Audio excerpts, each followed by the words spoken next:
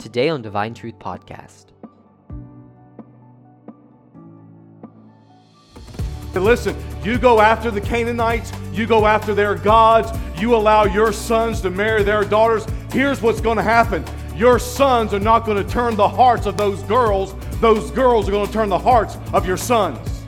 Because they spend so much time dabbling with the world, and they spend so much time being taught the things of the world, and they dabble so much that their life just becomes a mirror image of the world. This is the Divine Truth Podcast, a ministry of Emmanuel Baptist Church in beautiful Central Virginia. This podcast is for the purpose of teaching God's people through the verse-by-verse exposition live from the pulpit of Emmanuel Baptist Church. We pray that the Word of God richly blesses you as you hear it proclaimed.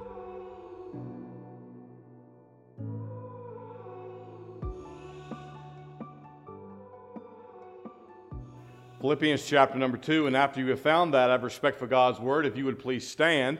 Philippians chapter number 2, and we're going to read our text once again, beginning in verse number 14. Philippians 2, beginning in verse number 14.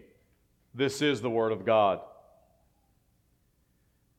Do all things without murmurings and disputings, that you may be blameless and harmless, the sons of God, without rebuke, in the midst of a crooked and perverse nation, among whom ye shine as lights in the world, holding forth the word of life, that I may rejoice in the day of Christ, that I have not run in vain, neither labored in vain.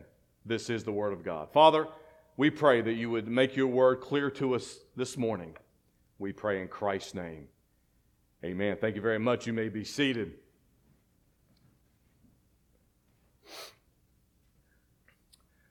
Why is it, do you suppose, that believers think that they can dabble with the world and still be effective for God?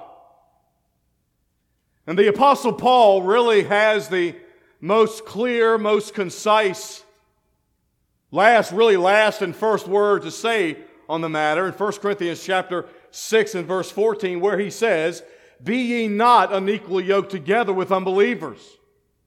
For what fellowship hath righteousness with unrighteousness? And what communion hath light with darkness?" And this, folks, is in every area of the Christian life. And that the believer is to be set apart from the world. And this is not being set apart just for the sake of being set apart. Paul says that we should strive, and literally really gives a command for us to be set apart from the world. Because listen, folks, you and I, as God's people, we have nothing in common with the world. The children of God, those people that are to be filled with the Spirit, those people that are to be guided by the Spirit, those people that are indwelt by the Spirit, those of us who are to be sanctified by the Spirit, we have nothing in common with those people in the world. Now that doesn't mean, folks, that we don't share similar interests. There are those people that are saved and those people that are unsaved that share common interests in all kinds of things, cars, computers, whatever the case may be. That's not the point.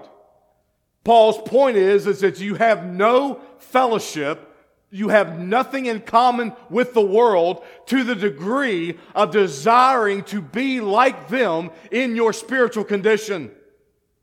Paul further states in 2 Corinthians chapter 6 and verse 17, "Wherefore come out from among them, and be ye separate, saith the Lord, and touch not the unclean thing, and I will receive you." Because listen, church, here's what happens. And if you've been saved any length of time, you've raised children, you've seen grandchildren be raised, you have seen the fulfillment of the Word of God in full color. In Exodus chapter 34, beginning in verse 15, "Lest thou make a covenant with the inhabitants of the land," God has given Israel an order here, "and they go a-whoring after their gods, and do sacrifice unto their gods, and one call thee, and thou eat of his sacrifice. And thou take of their daughters unto thy sons, and their daughters go a-whoring after their gods." And then what happens, church? "And make thy sons go a-whoring after their gods. Let me tell you something, moms and dads. Let me tell you something, grandparents. There is absolutely no such thing biblically as evangelism dating. You do not date an unsaved person for the fact of bringing them into the church. It will not happen. It will not happen. I'm not going to say it's never going to happen, but I'm going to say it's in direct violation of what the Word of God says. And the Word of God is very clear to Israel here that, listen, you go after the Canaanites, you go after their gods, you allow your sons to marry their daughters. Here's what's going to happen. Your sons are not going to turn the hearts of those girls. Those girls are going to turn the hearts of your sons. Because they spend so much time dabbling with the world, and they spend so much time being taught the things of the world, and they dabble so much that their life just becomes a mirror image of the world. Now, let me tell you something. As each generation passes, the next generation will be all the more entrenched in the world. Deuteronomy chapter 7, beginning in verse 2, and when the Lord thy God shall deliver them before thee, thou shalt smite them and utterly destroy them. Thou shalt make no covenant with them, nor show mercy. Neither shalt thou take marriage with them. Thy daughter thou shalt not give unto his son, nor his daughter shalt thou take unto thy son. Why? For they will turn away thy son from following me, that they may serve other gods. So will the anger of the Lord be kindled against you and destroy thee suddenly. Let me ask you a question, church, and you don't have to answer this. You think about it this afternoon. Think about it the rest of the week. Why is it that we think as God's people we can do better than what the Word of God says? When the Word of God tells us not to go after the unsaved, not to have fellowship with the unsaved, don't allow your children to date unsaved, when the Word of God clearly states these things, why do we think we can improve on that and everything be okay? Let me tell you something. You let your daughters go after dating unsaved guys, and then you wonder why you've got a rebellious girl in your house. You let your son date an unsaved girl, and you wonder why you've got a rebellious son in your home that doesn't want anything to do with spirituality. I wonder why. The Word of God says that's exactly what's going to happen. And people sit in the church, and they allow that very thing to take place. Well, I can't choose my kids' friends. You better choose your kids' friends. God gave you the responsibility to choose your kids' friends. Because let me tell you something, they don't, and I don't mean any offense to you young people, it's just science. Moms and dads, they don't have sense enough yet to be able to choose their friends. Scientifically, their brain hadn't developed enough to be able to make right choices. That's why they've got moms and dads. And that's why we've got the Word of God that clearly tells us, don't allow your children and yourself by application to go after those things, folks. Why? Again, I'll ask the same question that I asked at the beginning. Why do we think we can dabble with that stuff and we can come out unscathed? What does the proverb say? Can a man take fire in his bosom and his clothes not be burned? And what's the obvious? It's a rhetorical question. But what's the obvious answer, church? The answer is his clothes are going to get burned. You play with fire, you're going to get burned. In Psalm 106, verse 35, but were mingled among the heathen and what? Learned their ways. In Proverbs 22:24, make no friendship with an angry man. Why? And with a furious man thou shalt not go. And the next verse says, what will happen is you will learn his ways. Proverbs 22:25. You will learn his ways and get a snare to your soul. In 1 Corinthians chapter 5 and verse 9, I wrote unto you in an epistle, not to company with fornicators. In 1 Corinthians 15:33, be not deceived. Evil communications corrupt what, church? Let me tell you something. You want your children to do a complete 180 in serving Christ, you let them hang around with unsaved people. You want to have a complete 180 in your spiritual life, then you dabble with the world. Because let me tell you something, moms and dads, we're just as guilty as our young people are. The problem with the young people is that we allow them to do it. We allow them to do it. I was a freshman in high school, and I was first brought in. This thing came to me full color, and I still, Bonnie, to this day can't wrap my brain around it. I played varsity football in high school. And we had a team meeting one day. We evidently somebody had a rough week. And we had a team meeting on Monday. And the assistant coach, the coach of the football team was the pastor of the church. I went to a Christian school. And the assistant coach was an old, retired naval officer. His name was Dan Richardson, loved the Lord. He looked at me one day in school. He said, "Michael, I love Jesus." And I just love the Lord. And during this team meeting, he got up and said a few words. And I'll never forget this. As he stood up and was giving his talk, he asked everybody he asked all the team. He said, "Let me ask you boys a question." He said, "Who in this locker room has never received Jesus Christ as Lord and Savior?" A couple of hands went up. And the pastor was there. Pastor of that church was sitting in that same locker room, that same meeting. Well, hands went up. And one of the hands that went up was a boy his daughter was dating. And I said, well, he just didn't know. 6 months later, his daughter is still dating that boy.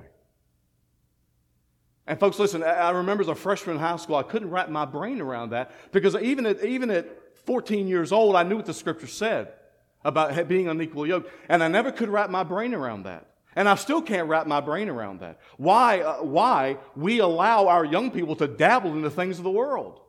Why we would be more upset if our young people missed a worldly event versus missing church.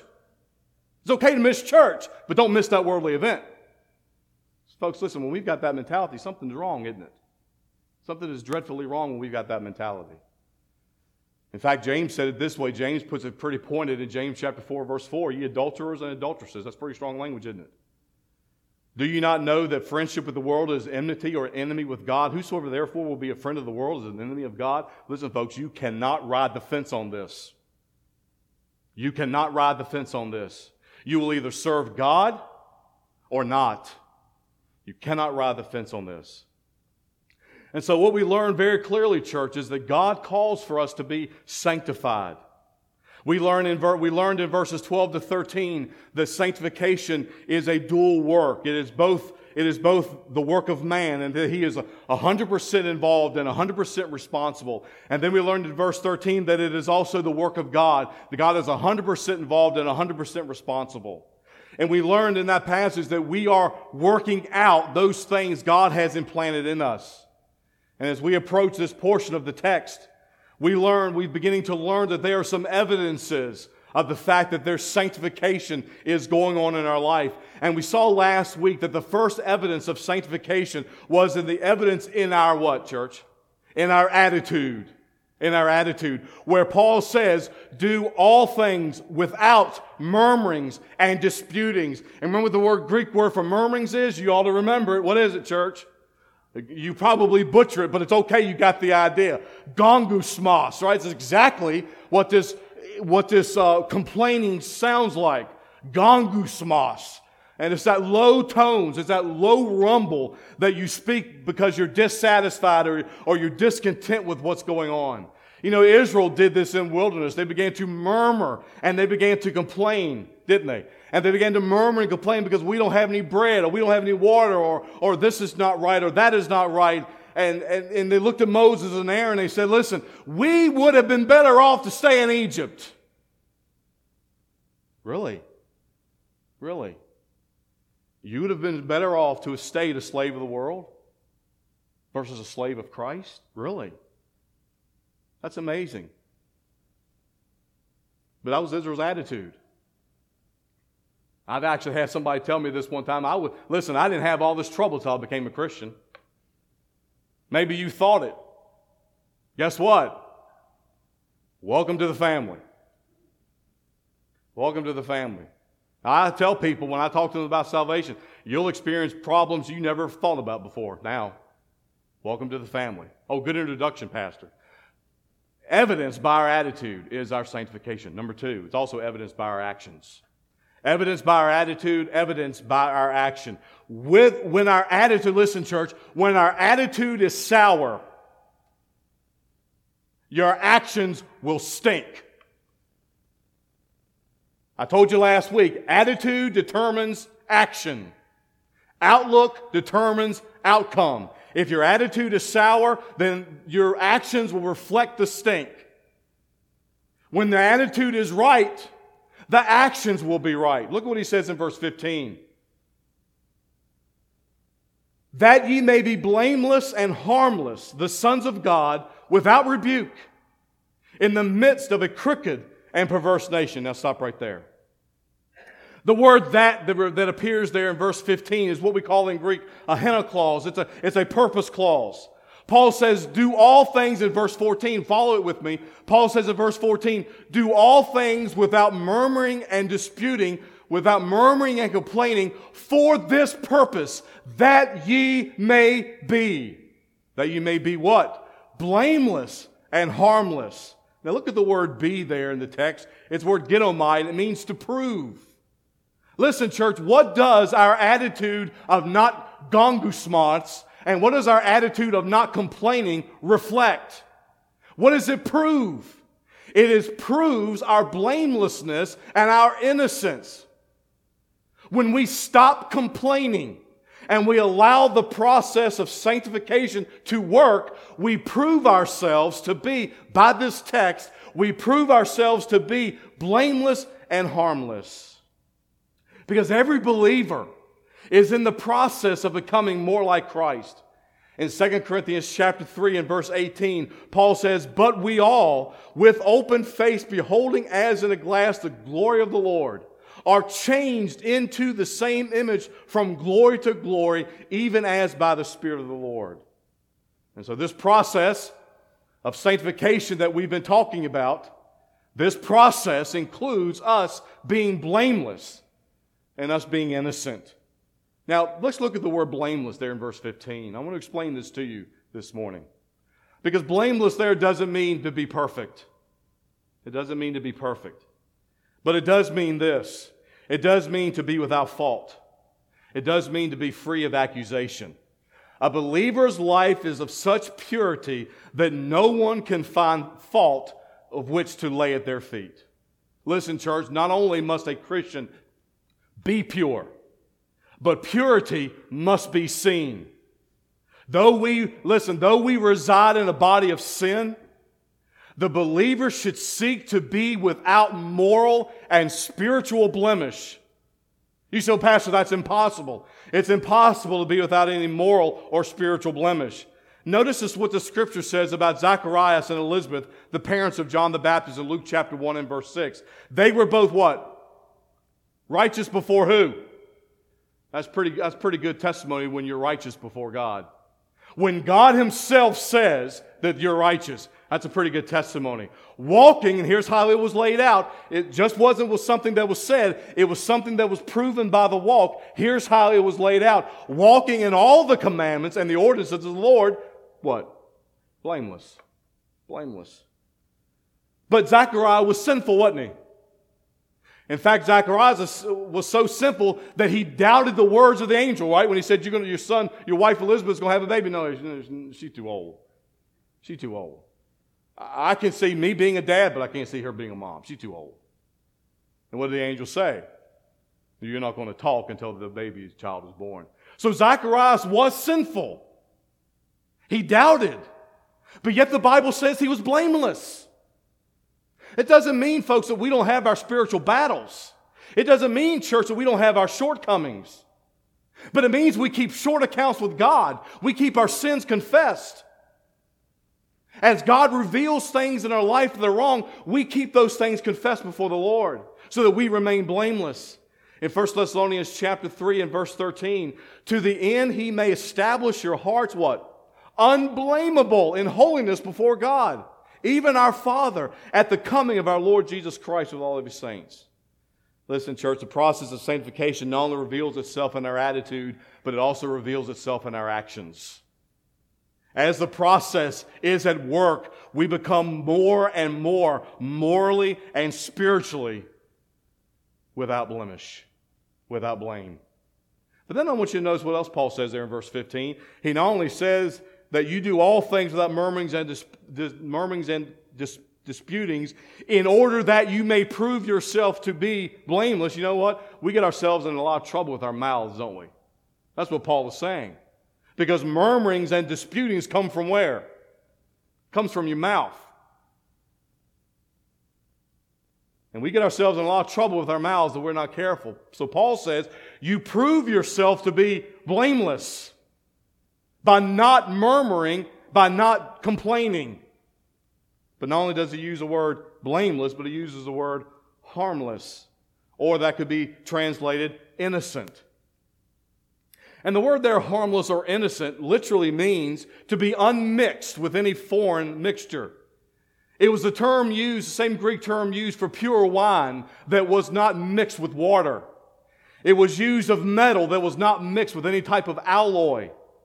Christ commands His disciples in Matthew chapter 10 and verse 16, "Behold, I send you forth as sheep in the midst of wolves. Be ye therefore wise as serpents and harmless or innocent as doves." And the point, church, is this, is that the Christian's life is to be unmixed with sin and evil. Listen, we're not going to be all that we can be for God when we allow things in our life to mix with the world. Christian purity must result in a complete sincerity of thought and character.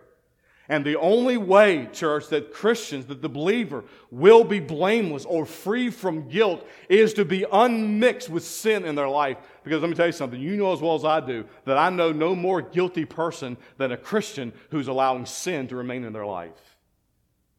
And yes, Christians can do that.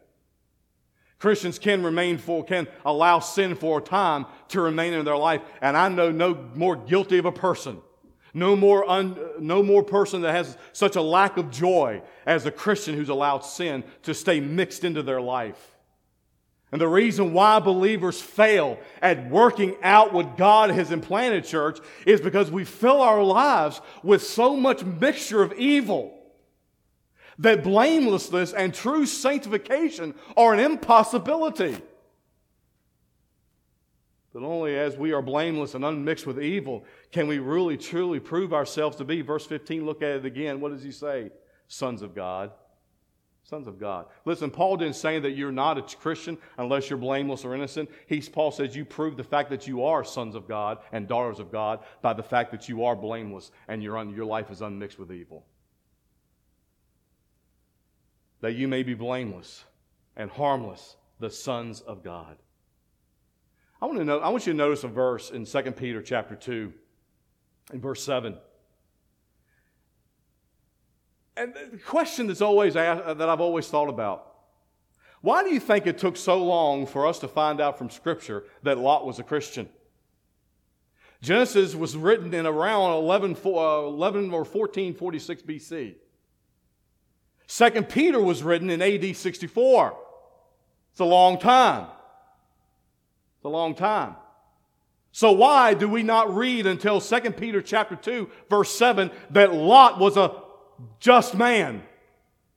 Why do we not read until 2 Peter chapter 2, thousands of years later, that Lot was actually a Christian? Why do you suppose such a lapse of time took place? Why do you suppose that Lot did not have a testimony for Christ? Because he did not prove himself to be righteous. He did not prove himself to be innocent, because he did not remain unmixed with the sins of the world. And listen, when you and I will not allow ourselves to remain unmixed by the sins of the world. What do you mean, Pastor, be unmixed? Listen, it's not rocket science. We should just not get involved with the things of the world, right?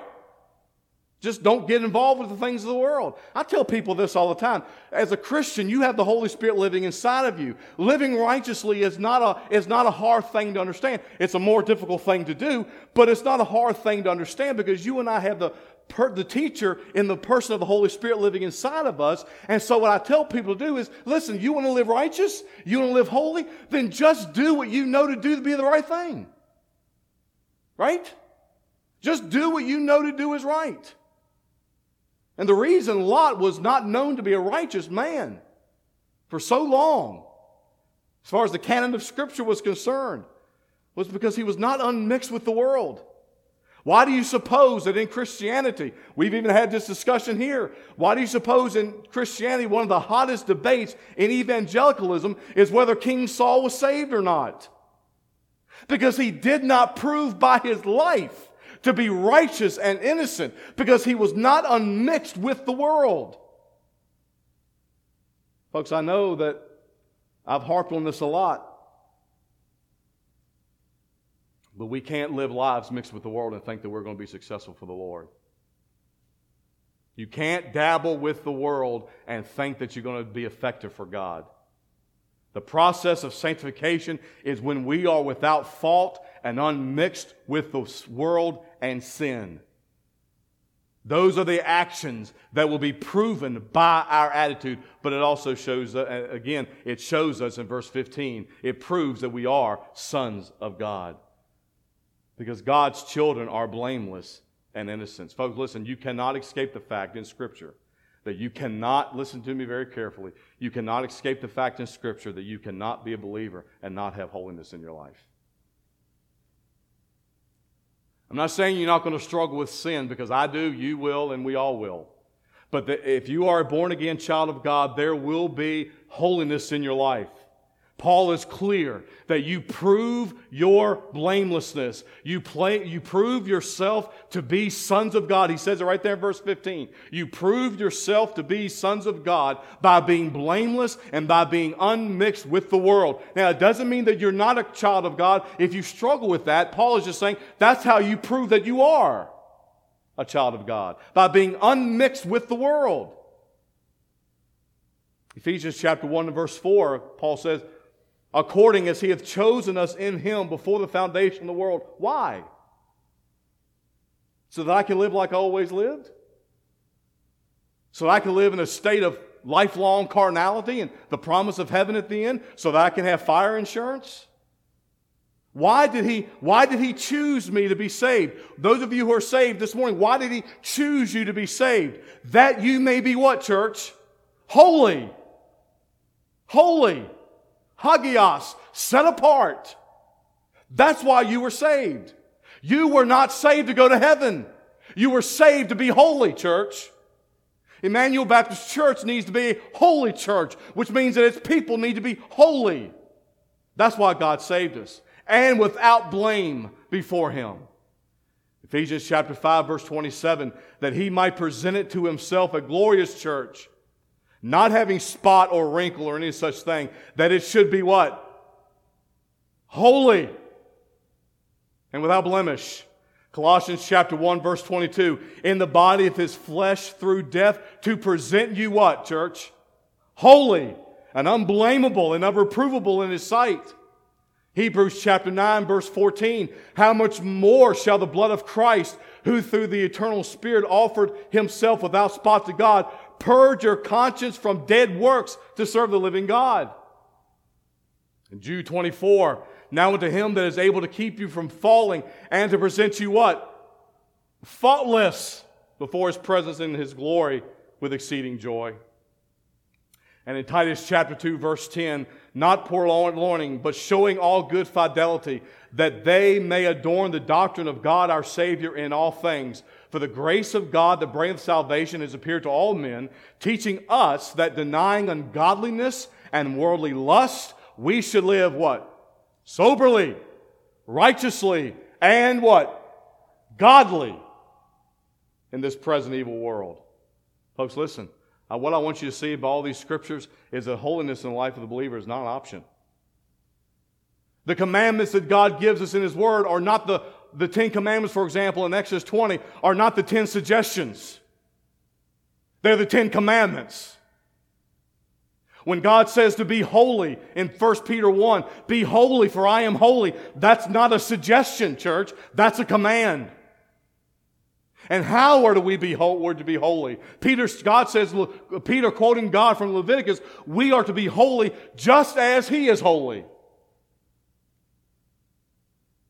Look what he says again in verse 15 of Philippians 2, that you may be blameless and harmless, the sons of God without rebuke. without rebuke. He said, well, Pastor, that seems like insurmountable because people have talked about me. Anybody here not had somebody talk about them?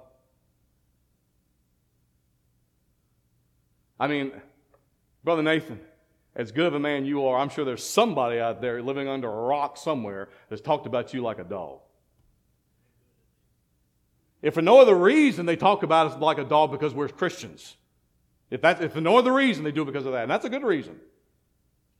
And in fact, the word Jesus said that that's the reason why people talk bad about you, then happy are you. Listen, it's no joy if people talk about you because you're a jerk. Okay? But when people talk about you because you live for God, then that's what happens. The process, church, of sanctification is a work. The Christian will be above legitimate blame and criticism or censure. Again, there will always be people in the world that will attempt to destroy the testimony of God's people through lies. There are those people in the world that do that, and unfortunately, less than spiritual people in the church have been known to do that. And unfortunately, there's less than spiritual people in the church that, man, are all but willing and ready to listen and accept the gossip and to further spread those lies. That's why the biblical standard for being a son of God or being proven to be a child of God is that you are without rebuke. And that standard, the standard of being without rebuke, is something that is true in both the Old and New Testaments. Listen, here's the standard. If you do me a favor. I'll make a deal with you, all right? You ready to make a deal? Monty Payne here. You ready to make a deal? Let's make a deal. I won't listen to people talk about you if you won't listen to people talk about me. Is that a deal? I don't care how much you like them. I don't care if they're family. They have no business talking about you. And they have no business talking about me. And it is a sad reality indeed when there are people in the church that are willing to listen and then spread it. Here's the standard, church. Deuteronomy chapter 17, verse 6. At the mouth of what? Or 3. Deuteronomy 19:15. One witness shall not rise up against a man for any iniquity, for any sin, in any sin that he sinneth. At the mouth of 2 witnesses or at the mouth of 3 witnesses shall the matter be established. Matthew 18:16. But if he will not hear thee, then take with thee 1 or 2 more, that in the mouth of 2 or 3 witnesses every word may be established. 2 Corinthians chapter 13, verse 1. This is the 3rd time I'm coming to you. In the mouth of 2 or 3 witnesses shall every word be established. 1 Timothy chapter 5, verse 19, this applies to me. Against an elder receive not, and Pastor James, against an elder receive not an accusation, but before 2 or 3 witnesses. Don't you listen to gossip about your brother and sister in Christ when one person who's unspiritual and ungodly wants to flap their gums about somebody. Just to try to make them look bad, to make their sin look less deplorable, because that's usually the way it is. They want to make their sin look a little better, so they usually try to cut down somebody else. Don't you find yourself listening to that? Because at the very moment that you believe that person is being talked about is then therefore blameless, it's not blameless anymore. Let me tell you something, church. The moment you listen to it, you become unblameable or blamable. The very moment you listen to it, you become less than innocent. You become mixed with evil. And the standard of Scripture, unless you've got 2 or 3 credible eyewitnesses, that was the standard. Unless you've got 2 or 3 eyewitnesses, yes, I saw what happened, yes, I saw this, and they proved themselves to be credible, it's not even to be negotiated, whether it be me or whether it be you. I can tell you right now, promise you, I do not listen to gossip about my church family. And that's no praise to me. That's my conviction. I have told more than one person out in the world to take their opinion and put it somewhere else, but I don't want to listen to it. And I won't listen to it about you all. Any of you. Not only because that's what the Word of God says, but because I love you. And I'm not going to do that. Because my job as The elder, and my job as a senior pastor, is to help build you up in spirituality, not tear you down because somebody wants to flap their chops about you. Again, Jude 24. We need to understand, folks, that being without rebuke is impossible for the believer on his own, isn't it? That's why we need, as Jude says, now unto him who is able to keep him from falling. And he is able to present you faultless. Listen, we are to be blameless, we are to be innocent, but we're only that way as God gives us the ability to be that way. And though believers are positionally blameless, we need to have that holy standard in our practice. But look at verse 15 again. Let's look at it. Do all things without gungusmos. Do all things without murmurings. Do all things without complaining. In order that, or for this purpose, that you may prove yourselves to be above criticism,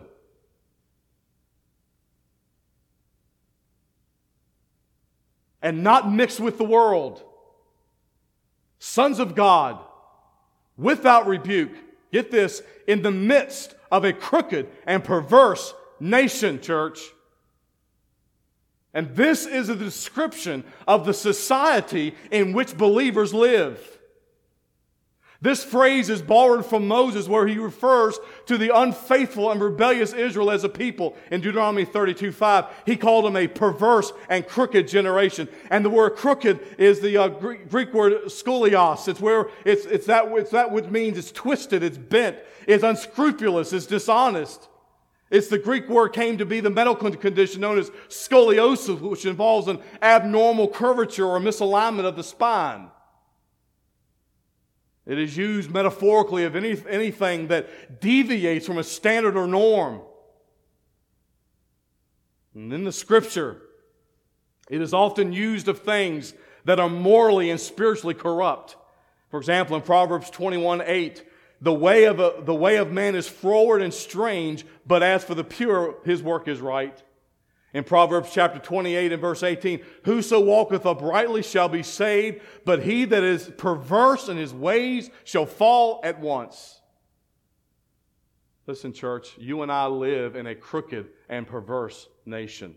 How in the world do you and I think that we can effectively live for God and effectively work out what God has implanted in us, living in a crooked and perverse nation, if we will not be blameless and unmixed with the world? You say, Pastor, that may mean that I have to change some things in my life. Yeah, that does mean that. Yeah, that does mean that. That may mean you have to change some things in your life. It means that I may have to change some things in my life. But we need to take this seriously because these are the commandments of Scripture. That you need to be blameless and unmixed with the world while you're living in a crooked and perverse society. Acts chapter 2, verse 40, and with many other words did he testify and exhort, saying, save yourselves from this untoward generation. Now look at verse 15 again. That you may be blameless and harmless, the sons of God without rebuke, in the middle of a crooked and perverse nation. I don't think any of us would debate the fact that we live in a twisted society. We live in a twisted society. We live in an unscrupulous society. We live in a bent society. We live in a perverse society. Listen, when I can't go into the public school and teach the Word of God, but a drag queen can come into a kindergarten class and read a story, we live in a crooked, twisted world.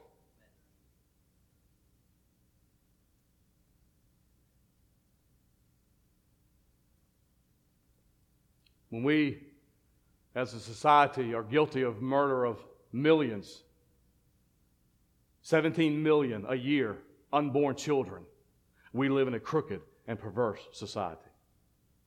When a man thinks he's a woman, we live in a crooked and perverse society. When a woman gives up the natural use of a man, we live in a crooked and perverse society. When a man gives up the natural use of a woman, we live in a crooked and perverse society. When we have the world in the church, we live in a crooked and perverse society, and we're trying to make the church crooked and perverse. Listen, folks, this is a battle that you and I have got to be willing to fight. Men need to be men, right? You guys, you men need to act like men. And you ladies need to act like ladies. I'm not saying you don't, I'm just preaching. Okay? But men need to be men. Ladies need to be ladies. There's a difference in the sexes. This is not biology, but it's Bible. And when we blur that line, we live in a crooked and perverse society. But for the Christian, we must shine, he says in verse 15. We must shine as lights in the world. In order for believers to be able to live in a twisted and perverse society and to effectively carry out our mandate for the Lord, we must appear as lights. And the word lights there is the same word that we get in Greek for stars.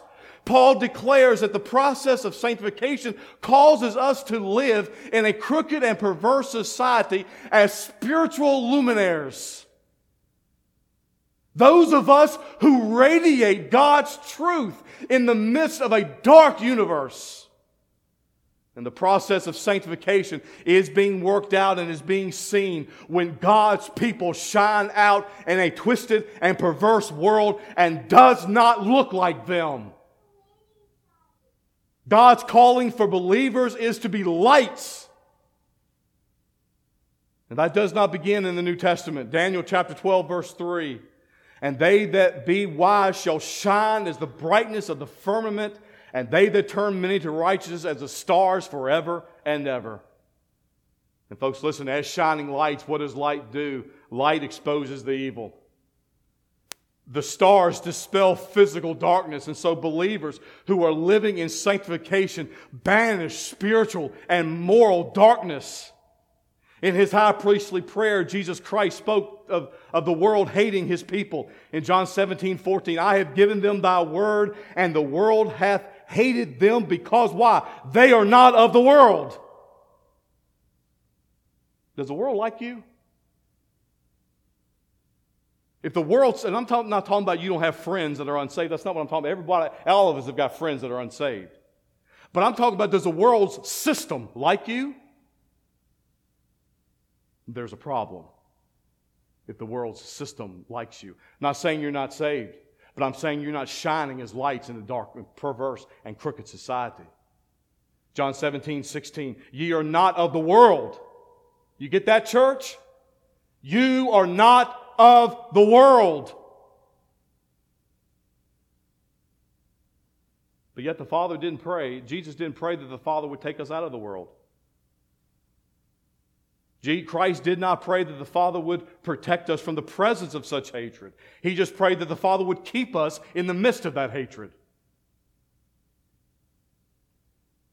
Verse 15, I pray not thou that thou shouldest take them out of the world, but that thou shouldest keep them from the evil. And in verse 17, sanctify them through thy truth. Thy word is truth. As thou hast sent me into the world, even so have I also sent them into the world. And in verse 23, I in them and thou in me, that they may be made what, church? Perfect, mature, blameless, in one, that the world may know that thou hast sent me and hast loved them as thou hast loved me. Folks, listen to me. Living faithfully and purely is an absolute prerequisite for fulfilling the Lord's mandate to carry out His divine message. The way that believers live as children of God has a dramatic impact on how they influence the godless world around them. But I want you to note two principles. To live righteously without proclaiming gospel truth is ineffective. Okay? To live righteously without proclaiming gospel truth is ineffective, but the second principle is where most Christians find themselves. But to believe and proclaim what is right without right character is hypocritical.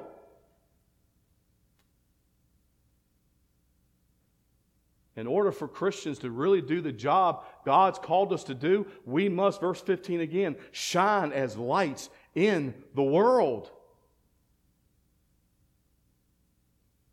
Notice what Paul says in Romans chapter 2, verse 17. Behold, Thou art called a Jew and retest in the law and makest thy boast of God. Okay, so Paul tells the Jews, you put your trust in the law. You think that you're right with God because you're a Jew and you follow the law as well as you interpret the law. And knowest His will and approvest the things that are more excellent, being instructed out of the law. And art confident that thou thyself art God of the blind, a light to them which are in darkness. An instructor of the foolish is really what you are, a teacher of babes, which has the form of knowledge and of the truth of the law. Verse 21, thou therefore which teachest another, teachest thou not thyself? Thou that preachest a man should not steal, dost thou steal? Thou that sayest a man should not commit adultery, dost thou commit adultery? And the rhetorical questions that Paul is giving the Jews are all yes. You teach people that they're not supposed to do these things the whole time you're doing them. You teach people they shouldn't steal, but you're stealing. You teach people they shouldn't commit adultery, but you're committing adultery.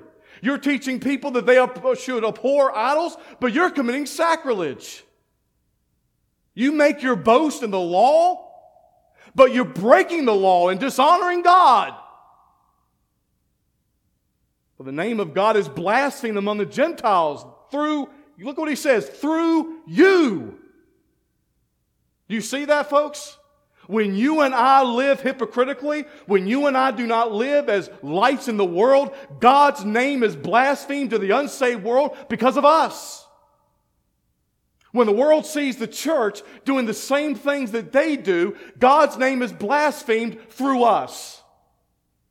When the world hears you listen to the same stuff they listen to, listen, church, when the world hears you use the same language that they do, you blaspheme the name of God. And those things should not even be counted among us. Isaiah chapter 52 and verse 5, now therefore what have I here? Saith the Lord, that my people is taken away for naught. They that rule over them make them to house, saith the Lord, and my name continually every day is blasphemed. God says, the longer you're in captivity, you're in captivity because you're disobedience. And the longer you're in captivity, the more my name is blasphemed. Why? Because I guess God couldn't take care of His people. God made all these great promises, but I guess He can't take care of His people. Again, Zechariah, his prophecy spoke of Christ in Luke chapter 1, spoke of Christ as a light in darkness. John says in John chapter 1, verse 4, in Him was life, and the life was the light of men, and the light shineth in darkness, and the darkness did not understand it. In the Sermon on the Mount, Christ charged the disciples in Matthew chapter 5 and verse 14, ye are lights of the world, a city that is set on a hill cannot be hid. Listen, if people know you're a Christian, you can't help but radiate the light of Jesus Christ. Matthew chapter 5, verse 16, let your light so shine before men. Why? That they may see your good works and glorify your Father which is in heaven. Ephesians chapter 5 and verse 8, for ye were sometimes darkness, but now are you light. Walk as children of light. 1 Thessalonians 5:5, ye are all children of light and the children of the day. We are not of the night nor of the darkness. Listen, the moment you became a child of God, you traded the dark for the light. Now walk in the light so that you may fulfill verse 15, that you may shine in the midst of a crooked and perverse nation. John chapter 3, verse 19, and this is the condemnation, that light has come into the world, and men love darkness rather than light because their deeds were what? F.B. Meyer said this, every one of us, every day, resembles Jeroboam, the son of Nebat, who made other men sin, or we are lifting other men into the light and peace and joy of God. No man liveth to himself, and no man dieth to himself, but the life of everyone is telling upon an increasing number of mankind what a solemn responsibility it is to live. What's he saying? You teach people every day either to blaspheme the name of God or glorify the name of God by one simple fact. Are you and I shining as lights in the midst of a crooked and perverse nation? The quality of a believer's life, whether faithful and obedient or unfaithful and disobedient. Listen, church, that is the platform of your testimony. And that's why, going back to the first point, that's why we should do all things without murmuring and complaining. John Calvin said this: God has enlightened you for this end, that the purity of your life may shine forth amidst that darkness, that His grace may appear the more illustrious. One of the early church fathers said this: we ought then to walk all the more cautiously as we know that we are living among the enemies of God.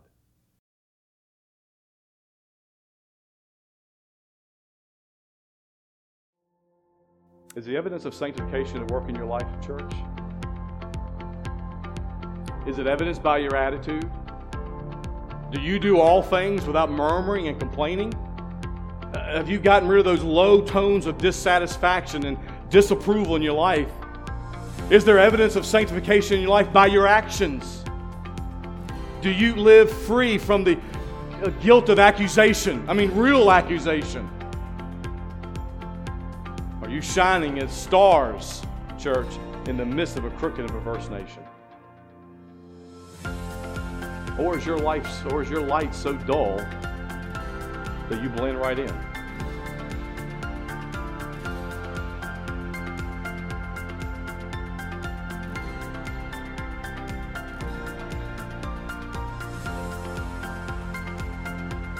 Listen, folks.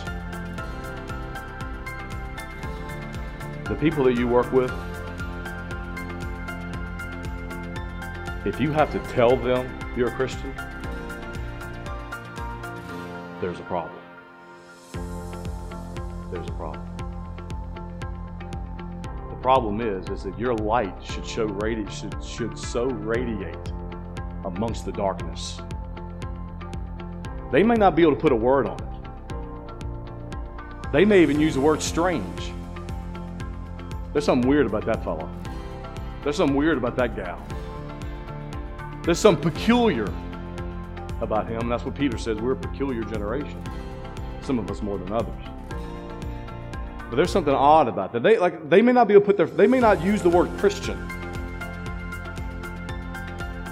But they ought to notice, folks, that something's different about you. And they should notice that there's something different about me. But they're not if we just blend right in. Our light is so dull that our life just blends right into what everybody else is doing. What's the evidences of our sanctification? Number one, our attitude. If your attitude stinks, the second point will also stink, which is evidenced by your actions. Do you live blameless? Are you above real accusation? I'm not talking about the wagging of the tongues. I'm not talking about that. That goes on everywhere. We don't even pay that any mind. That just happens. I'm talking about the real accusations, the real stuff. Do you live free of the real stuff? Is your life unmixed by the things of the world? You who are living in a crooked and perverse world, all of which all of us are you shining as lights? Do you dispel the darkness? How are you doing? How are you doing in your actions? How are you doing in your attitude?